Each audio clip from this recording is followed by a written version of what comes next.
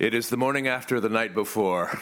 My production of Twelfth Night at Cincinnati Shakespeare Company opened last night to a massive standing ovation. And what made it even more special is that my wife, Dee Ryan, came down from Chicago to see it. Her second Twelfth Night in 3 days. And our friend Elizabeth Dennehy flew out from California to see my production of Twelfth Night, and you hadn't seen 2 in 3 days, but you just directed your own production of Twelfth Night. So I guess let's just figure out in the first couple of seconds here, who has seen the most Twelfth Nights of the three of us? I'm sure, probably me. I've seen a lot of Twelfth Nights, and I'm seeing it Sunday with my niece at NYU playing viola. God damn, you win. You win. Good morning, good afternoon, good evening, whatever it is, wherever you are. I'm Austin Titchener, 1/3 of the Reduced Shakespeare Company, and you're listening to this week's Reduced Shakespeare Company podcast, number 682, Comparing Twelfth Nights.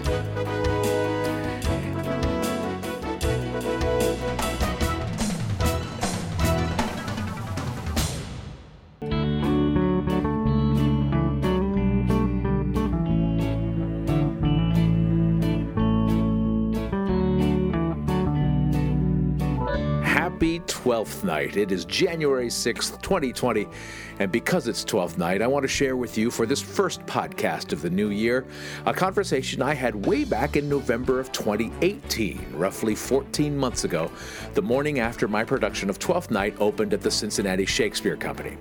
As I mentioned in the intro, my wife Dee Ryan and I were joined by our old friend Elizabeth Dennehy, who had just directed her own production of Twelfth Night at the Los Angeles County High School for the Arts, and who's probably seen more productions of this play than anyone I know. So it was still with an opening night buzz that we began to compare our productions and talk about how this wonderful comedy can be interpreted in so many different ways. Elizabeth, you and I were texting each other all fall because your production you were doing it with high school kids. High school kids, yeah. And what were the challenges for you, or what were the lessons you learned? Let me ask this. Is the lesson you learned that the minute the show closed, you went, oh, now I know how to do this, and let's do it again? I wish I had had another week. Yeah. If I'd had I think every director says that. Right. If I could have had another week in the theater. Yeah. An arts high school, we're all fighting over this one theater, the dance department, the music department. Yep. And because of that, we didn't get into the theater until the Monday before our opening on Friday. So Friday night, the opening was really our third full dress run through. So with another week, I think we would have been able to fix a lot more things. Partly, our biggest challenge was adapting from a small rehearsal space into this enormous theater, 44-foot wide edifice that we weren't prepared to work with. I also think that now, I'd never directed before. This is my first time directing a whole play. Right. And the transitions between scenes are as important as the scenes. And I needed to have incorporated them into the show more so that when we got upstairs, I didn't have to solve that problem. Well, I didn't want more rehearsals, but I wish we'd had more previews here in Cincinnati. We had 2 public previews and an invited dress, and then we have opening night. And I like the previews because you learn, oh, this is funny, this isn't funny, this doesn't land as well as it should land. I need to fix the staging of this or timing of that or change this move to that or something. Things you learn in front of an audience, but you do. So I would always wish for kind of a longer preview period. Oh yeah, always. But you say this is your first directing gig, but you're been a professional actress for many years, and you come by your knowledge of Twelfth Night. Honestly, your father, the famous comic actor, Brian Dennehy, played Sir Toby Belch in Twelfth Night up at Stratford in a beautiful production. So did you learn from? You must have learned from all these other productions that you've seen, including that one. Oh, we stole liberally. We stole so much. Everything that worked on the stage was something stolen from another production. Yeah. The music inspired I'm working with 15 and 16-year-olds. Yeah. So there's a production that I saw. Did you see the Geoffrey Rush, that Australian one that was done in the 80s? Yeah. There was a lot of funny stuff in that. Yeah. You know, every time you see it, you see somebody do a new take on it. And I think that's the beautiful thing about Shakespeare, and that keeps it so intriguing, is all you have is the text. So you are so free to imbue it with whatever you want to do. Like, for instance, in our show, one of the things that was very, very popular was Antonio and Aguichi going off together at the end. Mm-hmm. And at our school, I knew that was going to be very popular because it's an arts high school where people are very interested in gender bending and people loving people regardless of gender. Yeah. So that got rapturous applause. Yeah. And you can do your own takes. So absolutely. It's just... it allows you to be so inventive and creative. Yes, and the thing I like about seeing other productions too is, for me, it's a lot of, I don't want to do that. I don't want that. I don't want a tragic Twelfth Night. It's not, as we were talking last night, Twelfth Night is not called The Tragedy of Malvolio. And I've seen productions that lean into that. And also I've seen productions of many of the Shakespeare comedies that somehow mistake comedy for melancholy. Mm-hmm. And comedy is raucous and laughing out loud, not smiling wistfully going, "Oh, yes, that's funny." You know, it's not ennui. So that was one thing I wanted to avoid. I think for a long time it was perceived that the romantic characters were romantic and not funny, but Olivia and Orsino are hilarious. Yeah, yeah. They're so diluted, and I think Viola pierces this world and makes them all face their truths and their authentic selves, and that's very, very funny when the disguises all drop. Well, and one of the great pleasures of my production was I was thrilled with my Olivia, played by Abby Lee, who is a much more physical Olivia and physical comedy Olivia than I ever would have anticipated being able to have. So she just threw herself into these scenes with Viola, I mean literally, and she's dragged across the floor at one point, and it's very funny, very hysterical, and and Abby is also the fight captain for the production. She's a really good instructor. That's hilarious. Yeah, that's great. Who would think that your sweet little Olivia was the fight captain? Was the fight captain. Now I wish she was in a fight. Well, right. She brandishes the sword at the end of the fight. And I love that. Yeah.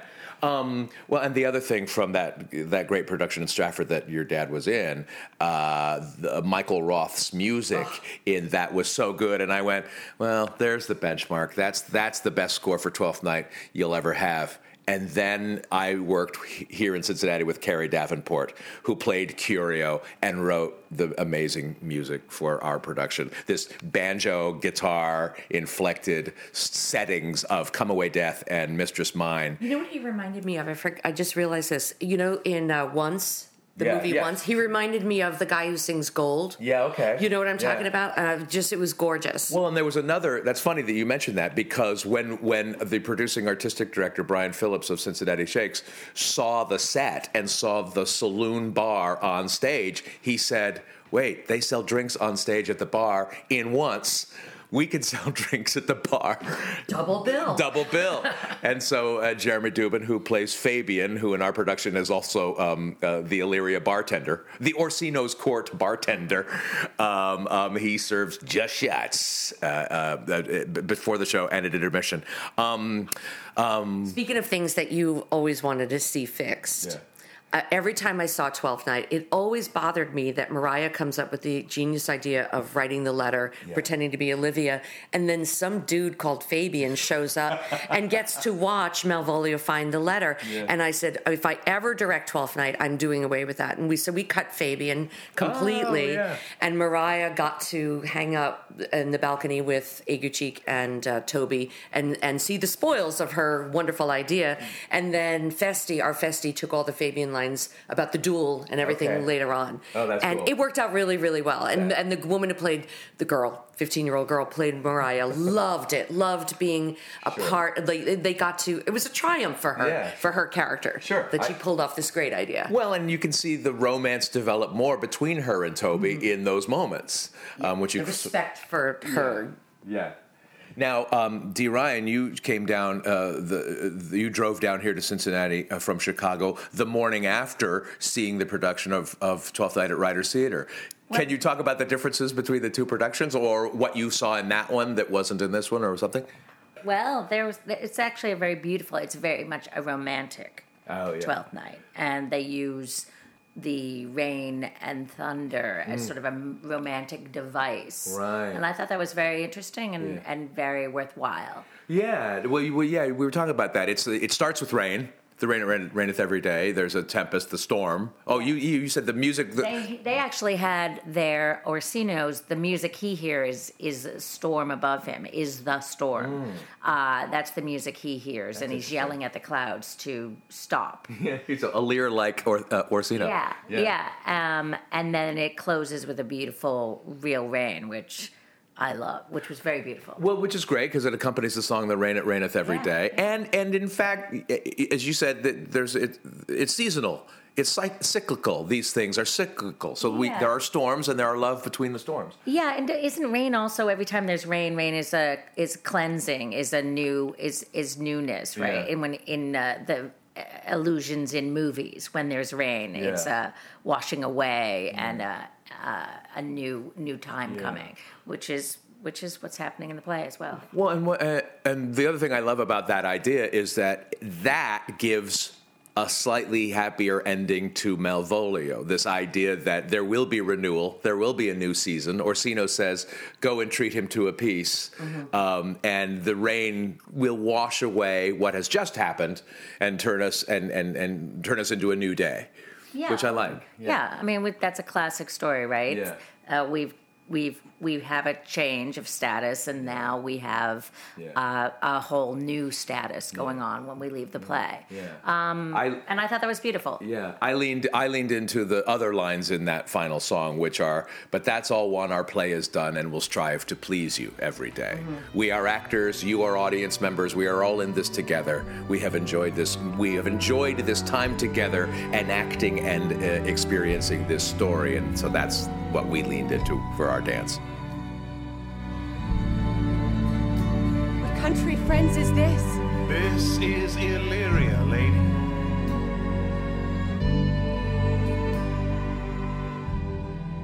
Hi, I'm Brian Isaac Phillips, producing artistic director at the Cincinnati Shakespeare Company, and you're listening to the Reduced Shakespeare Company podcast.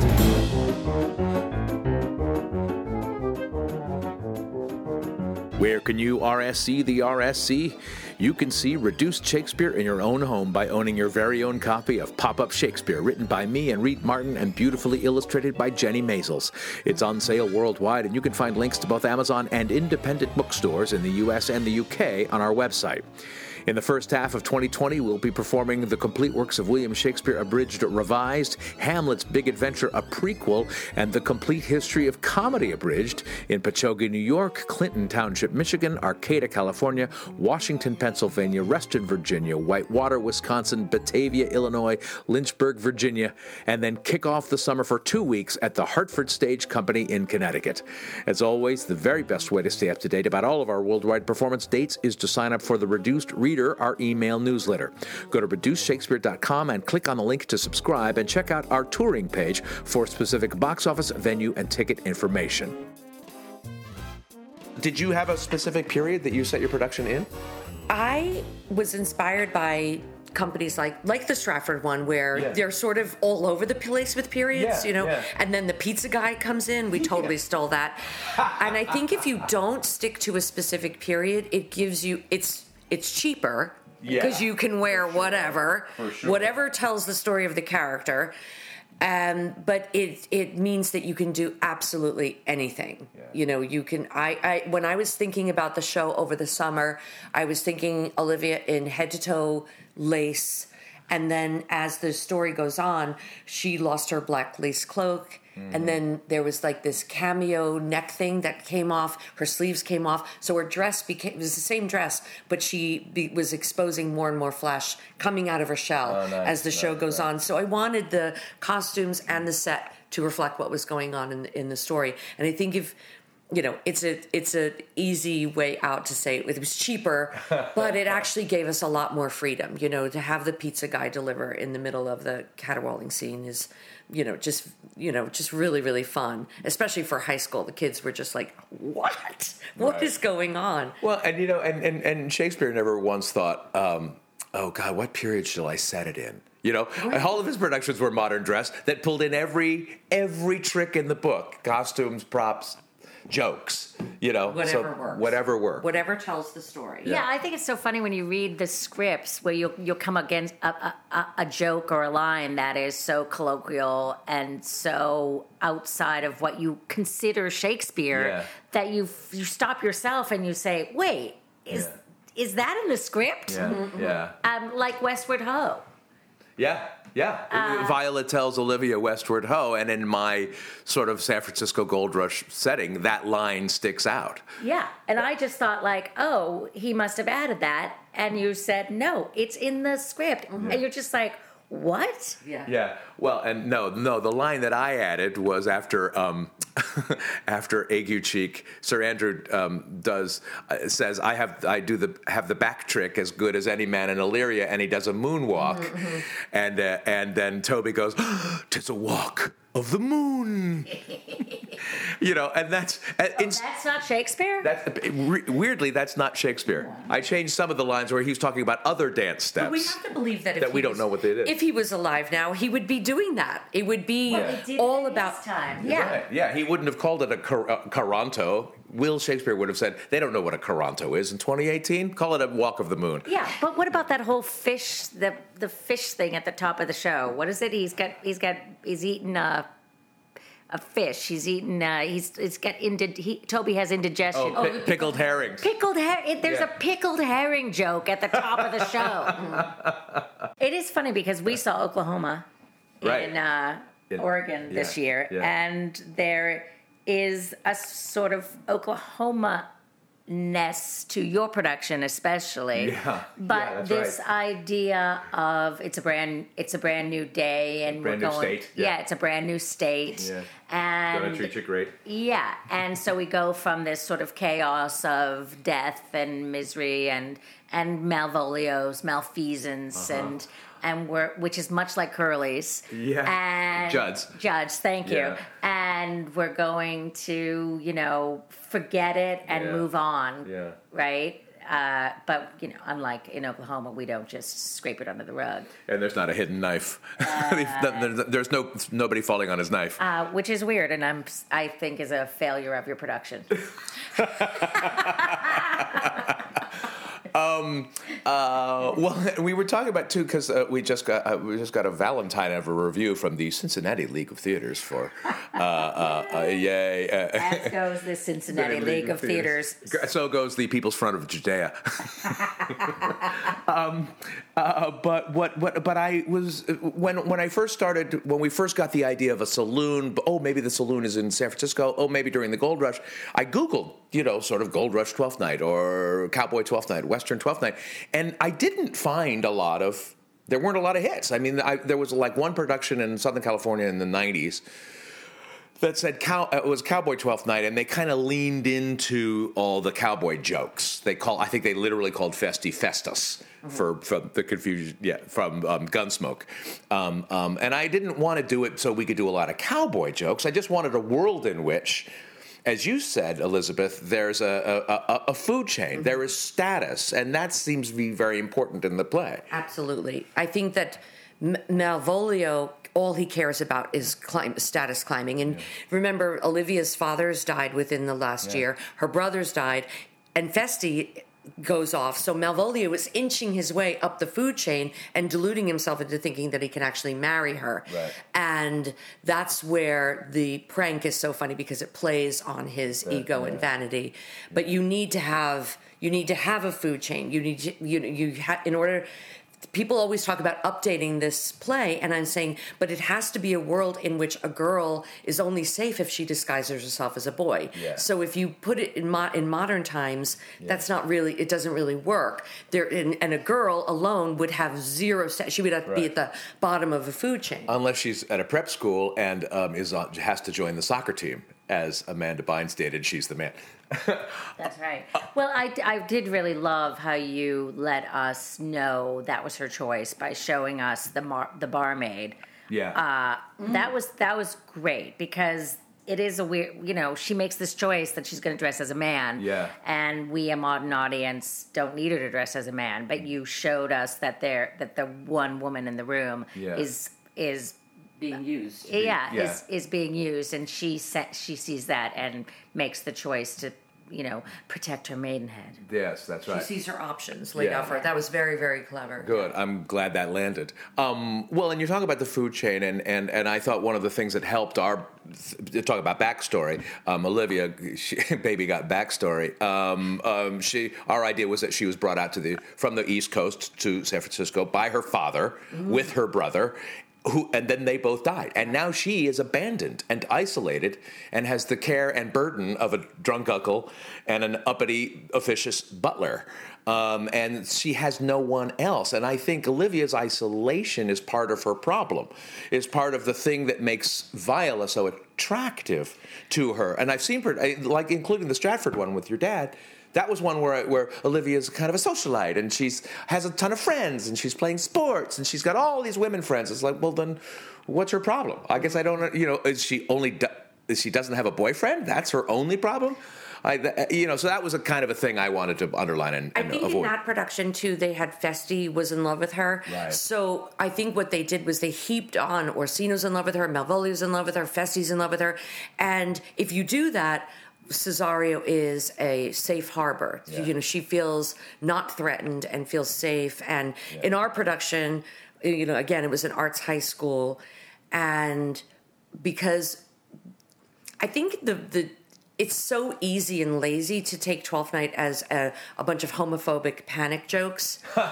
Orsino was like, oh, I can't possibly be in love with a boy. Yeah. And in our production, what we were very interested in is Olivia and Cesario are comfortable with each other as people, as human beings. Yeah. Orsino and Viola, Orsino seeing Cesario, this boy, really is falling in love with that human being. Yeah, right. Despite the gender, whatever the gender is. Yeah. And that's a great thing about the plays, that you can do that it's not just about the clothes that they're wearing. Right. Oh, I couldn't possibly be in love with it. I was going to marry a girl. Ooh, horrors. Right. That they're comfortable with each other. And she finds this safe port in the storm, Olivia, with Cesario, somebody who doesn't want anything from her. Yeah, and it's lovely when I love my moment, and I didn't put it there. It was my actors figuring this out. My Olivia, sees the twins and has the most wonderful line. But then he said, "You were engaged to a man and a maid," and she just we added some text, but she said, Okay. That's all right with me. Works for me. It works for me. Again, there are productions I've seen that focus only on music and love. The famous first line of the show, but the first scene we hear of at least two people that have died or presumed to have died, and there's a lot of loss and separation, and I think that's the stuff that gives a grounding to the love and the frivolity, and for my money makes the comedy richer. Why is it named Twelfth Night? Yeah, this is your high horse. This is your high horse. Yeah, you directors who directed the play, why is it named Twelfth Night? I think it was first performed at the Feast of the Epiphany, Blackfriars Theater. So it's only named Twelfth Night because of the time it was first performed. Yeah, it has no connection to the play. Yeah, and I say bogus. And honestly, they said, "Will, what are we going to call this play?" I don't know. When are we performing on 12th night? Good, call it that. Or what you will. Yeah. What shall I call it for a subtitle? I don't care. What you will. Boom. There you go. There you go. That's how it was titled. But you have a different thought. Is this more related to the rain and the seasons? Yeah, I think it's 12th night in the fact that the 12th night is the end of Christmas, and that it's this sort of, it's climbing out of the winter solstice, it's coming out of darkness, morning, it's and coming out of mourning, it's and it also, like every Christmas, there's a little bit of hangover coming over out of the hangover of the holidays. And actually the holidays are very maudlin. I mean, as much as they're joyful, they're also very sad, which is, I mean, it's interesting that, joy and sadness are related to each other. Yeah. And that they're not. It's that it's a high time and a quite low time. Yeah. It's not a middle of the ground time. It's not a status time. So you're climbing out of that to a new, more even place, or you're climbing out of that to the spring. Elizabeth, I can't wait to see Dee's production of Twelfth Night. Wait, no, I can't wait. We'll be there opening night. Please.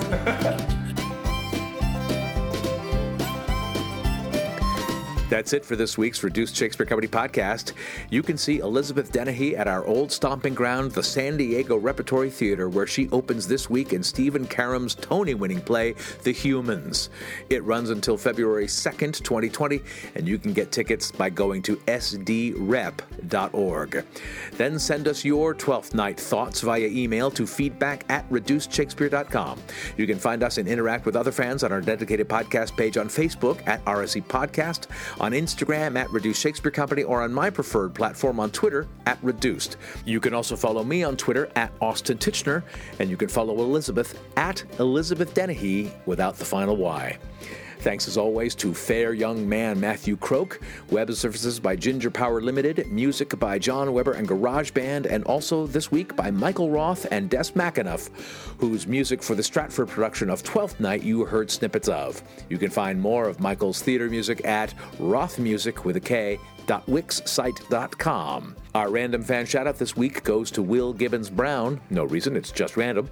Special thanks to Brian Isaac Phillips, producing artistic director of the Cincinnati Shakespeare Company, not only for the blurb, but for hiring me to direct Twelfth Night there. And finally, thanks very much to you for listening. I'm Austin Titchener, 682 2046ths of the Reduced Shakespeare Company.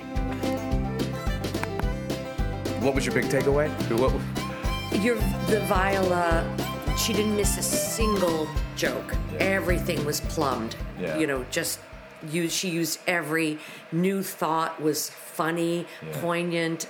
Nothing just slid by. No. I loved her. Well, and that's one of those things, I don't know how you teach that. I mean, Caitlin just has that. Mm-hmm. She just has that ability to make the text seem, effortless, natural, second nature. And find all the jokes, and find all the comedy, and all the heart. Her moment when she is reunited with Sebastian, the way Caitlin does it, brings me to tears every time. Beautiful. She's wonderful. Yeah. And I was directing 15 and 16-year-olds, and they got a lot out of it, and if we had another week. But I think it's going to be one of those things. Think back when you're 15. Oh, God. When they're 20, they'll go, well, and that's like us directing it. Next time, we'll be better. This podcast is a production of the Reduced Shakespeare Company, reducing expectations since 1981. Go to reducedshakespeare.com for performance dates, actor bios, email newsletters, and so much less.